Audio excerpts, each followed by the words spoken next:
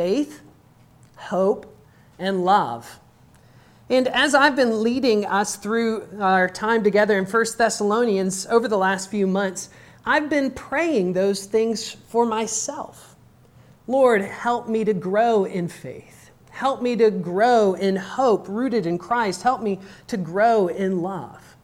And that's what Paul is wanting us to do, is to ask God to see these characteristics to grow in our life. And in this last section that we're looking at, it's important to keep that in mind. Because otherwise it can seem like this is a bunch of disconnected commands that Paul gives at the end of his letter. But what Paul is doing here is giving us a glimpse of what a community looks like that embodies faith, hope, and love. Recently, I was doing a puzzle with a family, and one of the challenges of the puzzle was we kept fighting over who could hold the box top, because we wanted to make sure that we knew where that piece goes, or to figure out what kind of piece we would need to look for in order to complete the puzzle. As we come to this passage, it's important to keep that box top view in mind. That what Paul is doing here in this passage is giving us a glimpse of Christian maturity lived out, so that we understand what a life lived looks like when it's lived in light of the Lord Jesus. Today, as we reflect on this passage, that's our theme, a life lived in light of the Lord. But now let's turn our attention to God's word as I read for us from 1 Thessalonians chapter 5, starting in verse 12 and going to the end. We ask you, brothers, to respect those who labor among you and are over you in the Lord and admonish you, and to esteem them very highly in love because of their work. Be at peace among yourselves. And we urge you, brothers, admonish the idle, encourage the faint-hearted, help the weak, be patient with them all. See that no one repays evil for evil, but always seek to do good to one another and to everyone. Rejoice always. Pray without ceasing. Give thanks in all circumstances, for this is the will of God in Christ Jesus for you. Do not quench the spirit. Do not despise prophecies, but test everything. Hold fast what is good. Abstain from every form of evil. Now may the God of peace himself sanctify you completely, and may your whole spirit and soul and body be kept blameless at the coming of our Lord Jesus Christ. He who calls you is faithful. He will surely do it. Brothers, pray for us. Greet all the brothers with a holy kiss. I put you under oath before the Lord to have this letter read to all the brothers. The grace of our Lord Jesus Christ be with you. The grass withers, the flowers fade, but the word of the Lord stands forever. Let us pause and ask his help in understanding it. Father, we thank you that you are with us now, and that as you are with us, you come to show us your glory, to show us your holiness, to show us your love, that we might respond in grateful obedience. May we see you clearly and live boldly in light of your truth. We pray this for Jesus' sake. Amen. I don't know if you are like this, but a lot of times when we are traveling as a family to visit a relative, or we're on our way to go have dinner at somebody's house, right as we're kind of turning into the neighborhood, we begin to go over certain things that our kids are supposed to do. Whatever they put before you, at least take a bite. And be sure to say thank you afterwards. Don't talk too loud. Don't avoid talking. Engage in conversation. Be sure to use your manners. Say please. Say thank you. We go over these things as we're getting close to the house because we want them to remember our family values. And as we are there visiting someone else, we want them, in a sense, to embody what our family is supposed to be like. Now, in this passage, Paul kind of like that gives just a bunch of different exhortations to the Thessalonians. And in this main section, there's these 18 exhortations that he gives to them. But again, these are not disconnected thoughts that Paul is just having come into his head, like, sure, it'd be great for y'all to pray more. Why don't you do that? But all of these come together by Paul saying that I want you to embody the family image. And he does this in a way by starting this section by talking about peace. If you look down at verse 13, he says, be at peace among yourself. There, Paul is calling the Thessalonians to have this sense about their community that is marked by peace. But why peace? Well, look towards the end of the passage in verse 23. And what does he say there? Now may the God of peace himself sanctify you completely.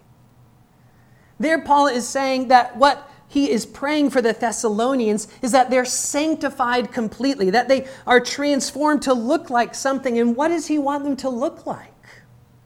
The God of peace. Paul is saying to the Thessalonians, I want your community to reflect the family values. And all these things that he's speaking to them about are ways that they can manifest the family value, that they can demonstrate a sense of peace in their life. Now, that idea of peace isn't just a cessation of hostilities like I sometimes try to get when the kids are at each other's throats. But it's more what the Hebrew idea of shalom, which we often translate peace, is getting at. This idea of peace isn't to just avoid conflict, but to pursue flourishing. Peace in the Old Testament has that idea of whole life flourishing, which is why you would greet somebody with the word peace or shalom, saying that I want you to flourish. Now, Paul is saying that this community should be one that is seeking each other's good, seeking each other's flourishing in a way that doesn't reflect a world value, but ultimately the family value of peace. The God of peace who sent the Prince of Peace into this world so that we could become people of peace. What did Jesus say in the upper room to his disciples? Peace I leave with you. Peace I give to you. Jesus came to bring peace to us so that we might be people marked by the family value of peace. And so what I want to do is I want to look at these different exhortations through 4 different kind of buckets, because Paul kind of clumps them together in these buckets of community, culture, character, and communion.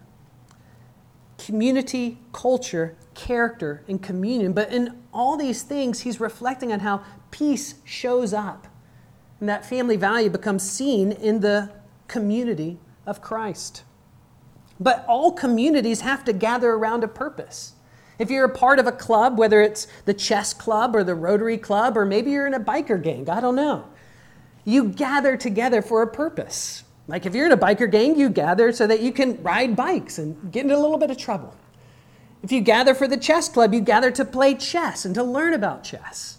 Sometimes we make use of Ridge Road Baptist Church, and there they have a ham radio club that is often meeting them when we go.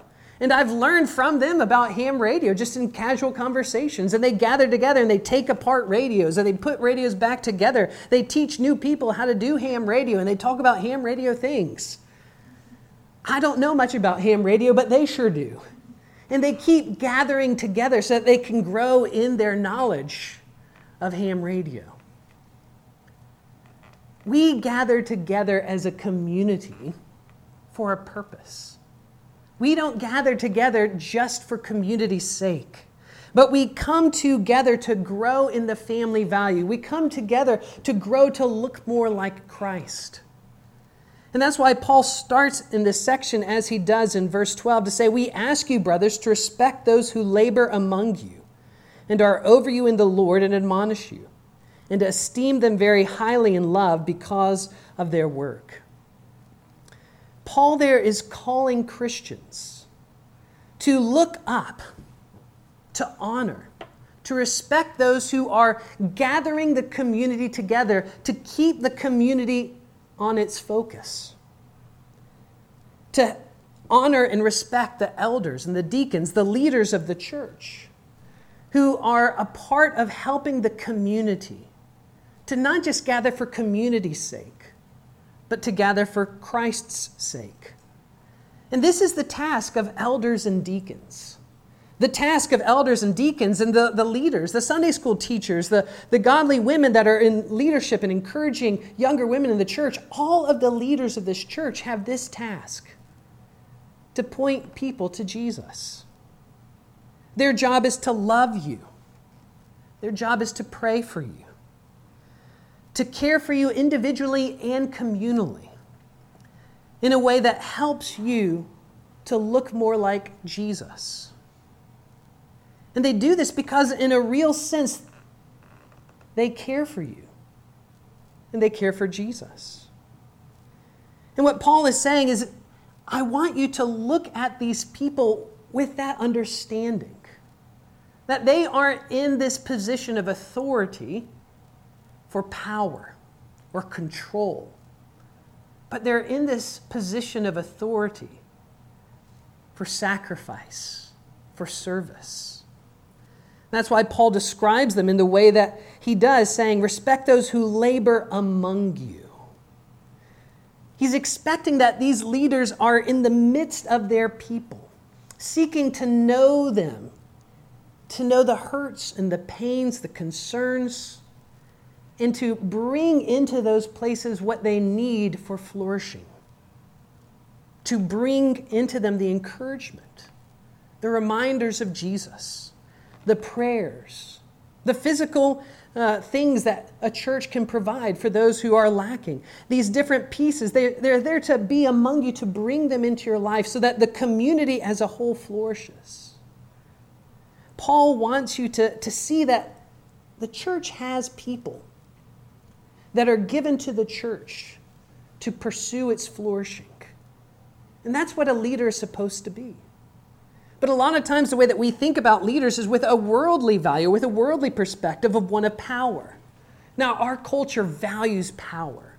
Our culture, in a sense, idolizes power. And so we think of everything through a lens of power. We even see this in things like critical theory, which breaks down systems to say, where is the power that someone is seeking to maintain or seeking to defend?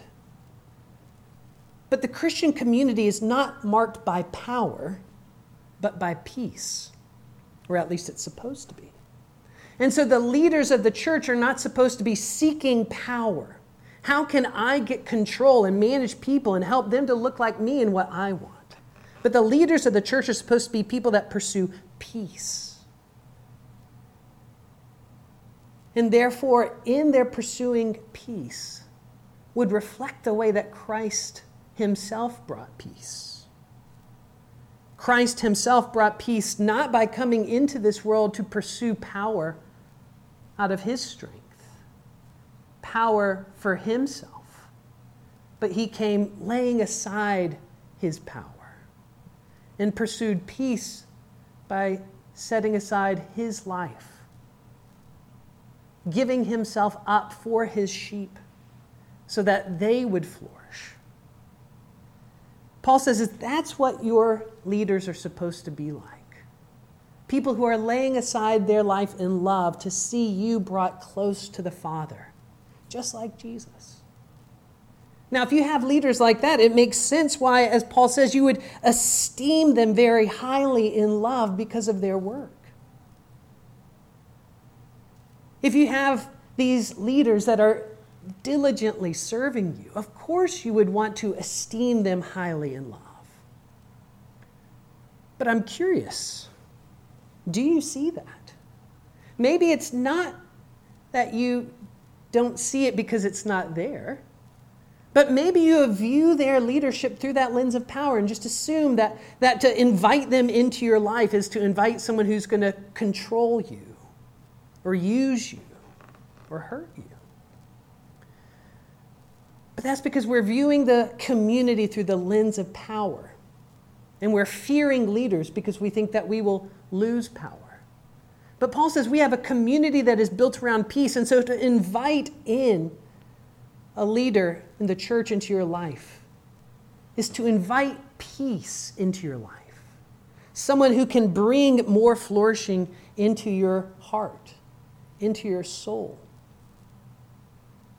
The leaders are given so that the community can be a community of peace. But Paul doesn't just want the leaders to be people that pursue peace, but as he says, be at peace amongst yourselves. There, Paul is reminding us that we all have that same calling to see each other flourish, to see each other grow. And that means that as we gather together as a community, we shouldn't show up with this sense of, what am I going to get? We shouldn't show up with this sense of, how am I going to receive? But instead, we should show up and say, how can I pursue the peace of my brother? Pursue the peace of my sister? How can my presence here be something that brings them encouragement? You know, some churches do what's called the passing of peace, where they have like a time in the service, which is kind of like a little break of welcoming, where they say, the peace of Christ be with you. And that pattern is something that they build into their worship to remind each other that we are here to pursue peace one to another. And that peace is a way that is passed by coming and holding someone's hand, looking him in the eye, and reminding yourself that you are intimately connected to them. Which is why Paul says something that is shocking in a way at the end of this passage, greet all the brothers with a holy kiss. No one greeted me with a kiss when I came. I'm not asking for that. But why does Paul say greet one another with a holy kiss? In this culture, this actually created a sense that there's something weird going on in these Christian circles because they're kissing each other. Because a kiss was a sign of family. A kiss was reserved for intimacy in a family way. But Paul is saying you need to be close to each other like that. You are a family. And so you greet each other with a kiss that says, you are my family. But a kiss also was a way that you communicated a sense of reconciliation. That if you were at odds, the way that you would be reconciled is with a kiss to show that you are at peace. And so Paul is saying that you are a family marked by peace. And so when you gather together, you show that to each other. I am here for you. If you need me, I am here. Your presence in this community isn't showing up just so that you can get, but your presence in this community is showing up to say, I am here to give to you. Who needs peace, and how can I be a part of your flourishing? Paul wants the Thessalonians to have this mentality because in these ways they're beginning to embody in their community the Savior who came and with his life gives peace. But Paul then gives the Thessalonians some ideas of what this community of peace looks like by describing the culture of this community. To be at peace does not mean distance. He's not talking about blowing a kiss when he says greet each other with a holy kiss. He's talking about getting close and getting involved in each other's lives, which sometimes is a challenge. Sometimes that means we have to challenge each other. Which is why Paul then says in verse 14, and we urge you, brothers, admonish the idle. There, when he says admonish the idle, he isn't so much thinking about people that are lazy, but more who are not properly working. You know, it's like as an example, if you go up to get some water out of a water fountain and it doesn't work, you don't think that water fountain is being lazy. You think it's out of order. And that's the idea that Paul has here in this idea of people being idle, is that they're not doing what they were made to do, not doing what they should do. And so when Paul says, urge the brothers to admonish the idle, he's saying, I want you to be involved in encouraging people to live out what they're supposed to be. Help the people that aren't living out a sense of purposefulness to their Christian life to do what they were made to do. Do you realize that God has you in this world for a purpose? That each and every one of you matters. That each and every one of you has a reason that God is giving you breath, keeping your heart beating, helping you to be present in this world and in this community. A lot of times we have this value of our community that is oriented towards power like the world that says, well, if I have certain gifts that I can offer, then I have a sense of value. We begin to think about ourselves and analyze ourselves through that lens and says, well, I can't really teach much. I don't know the Bible much. I'm not great at evangelism. I'm not great at counseling. I don't really have much to offer. Sometimes we begin to evaluate our sense of purposefulness through that lens of power. But the purposefulness of a Christian is evaluated through the lens of peace. How can I be a part of another person flourishing? And each and every one of you can do that. Because you can pursue each other's peace through your presence by showing up. Do you know how encouraging it is to some of my young students to go to a church and to see someone who has been walking with Jesus for 60 years sing the same song that they do? They mention it. They like it. It encourages them to see people that are faithfully following Jesus for decades. Your presence matters. Those of us who are youthful can, through our presence, bring our strength and our vitality in serving. We can help pursue peace in that way. But those of you who are older can pursue people's peace through prayer, through praying diligently for the other members of the congregation, for the community, for our state, for our nation. Your prayers matter. God wants all of us to have that sense of purposefulness of our life, that He isn't just leaving us here because He forgot about us, but He's leaving us here because we matter to each other and to this world. And so Paul says, encourage those among you who are idle. Help them to see that they shouldn't have an out of order sign hanging around them, but thinking, how is it that God has left me here to be a part of bringing peace and flourishing into this world and into the body of Christ? And so he then moves on to say, encourage the faint-hearted, or literally the small-souled. This goes hand in hand with this idea of encouraging the idle by helping people to see the ways that they are being used by God. Have you ever had someone encourage you about something that you did? To say, the other day when you said that thing in our Sunday school time, or when you mentioned that to me after, it really stuck with me and it helped me. Have you ever been encouraged by somebody like that? Where they're able to put their finger on how God has used you in their life. If you have had that experience, you know how it literally grows you in courage, right? It grows you in a sense of, I want to do that more. And Paul, when he's saying to encourage the faint-hearted, is having that idea of us naming to each other the ways that their presence has served us, that their presence has blessed us, so that their soul would grow with that sense of how God is using them, so that their heart wouldn't be faint or weak that says that I don't matter, but they would have greater sense of importance to their presence in our life and in others.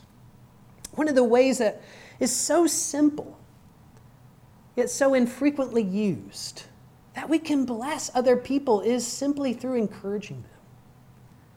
Not in a kind of a Southern flattery way where every meal is the best meal ever, but in a genuine naming, putting their finger on a real way that someone is encouraging you. That's such a powerful way that we can help people see that they matter. But all these things don't happen to us overnight. And so Paul says to help the weak and be patient with them all. We are all, in a sense, struggling. There's all challenges that we face. And when we come into each other's lives, we're going to see that weakness. And it'd be easy to kind of push them and push them and push them. But Paul wants us to have a sense of patience in the way that we engage with each other. And he's doing this because he's wanting us to embody that sense of the family value in the way that God is patient with us. The other day I was talking to a student who was struggling with a sin and struggling with the way that he hasn't seen healing in this part of his life in the way that he wanted to. And I asked him, are trees lazy? Are trees lazy? And he said, no, the trees aren't lazy. And then I said, do you see trees grow? He's like, no. It's like, you're like that. I don't think that you're lazy. But growing big and beautiful things takes time. God is patient with us in our growth. And Paul wants us to be thoughtful in the way that we encourage each other, thoughtful in the way that we urge each other, but not in a way that creates a sense of impatience with each other, like, why don't you grow faster? But in a way that embodies God's patience. I see you trying. I see you growing, and I see that God is doing that work in your life. Keep it up. God is with you. God is for you. Paul is wanting this kind of culture to be what marks us, because this is the kind of culture that we receive from Jesus in the way that he comes into our life as he thinks about us. He wants to look in the areas in our life that we aren't reflecting what he has given to us. And so he comes and he urges us to live out his life more, but he doesn't do it in a way that is demanding or harsh or critical or impatient, but he embodies patience to us by being present with us and continuing to encourage us. Paul is wanting the culture of the community to be one where that sense of Jesus is felt in the way that we pursue peace for each other. But then thirdly, he wants us to be manifested in our character, in the way that we live out individually this pursuit for peace. If you believe Jesus is real, that he's forgiven all your sin, that he's given you all of his righteousness, that he's given his whole life for you, and he's now praying for you and working for your good from heaven, is working to bring this whole world into an unending age of perfect peace and love, shouldn't that change the way that you live your daily life? And so Paul then begins to say that, of course it should. And what does that look like? He says to rejoice always. That the characteristics of the people in the community that are experiencing the peace of Christ growing in their life is joy. Is joy. And this joy isn't just a sense of a smile on the face or being happy. But this joy is a deep-seated confidence that whatever our lot, thou hast taught us to say, it is well with our soul. Paul thinks that Christians should be marked by joy because they have a God of peace who is pursuing their good. And this joy comes from that belief that God is with you and that God is for you. And that joy is going to grow as you keep that in your mind. And so Paul says that you should be praying without ceasing.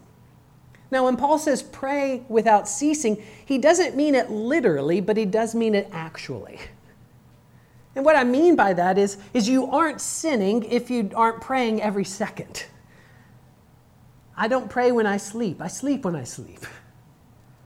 But he does actually want us to have this mentality to our life, that our life is lived with a constant thoughtfulness that God is with us, that God is for us, and that we can come to him and always should be coming to him for the resources that we need in our life.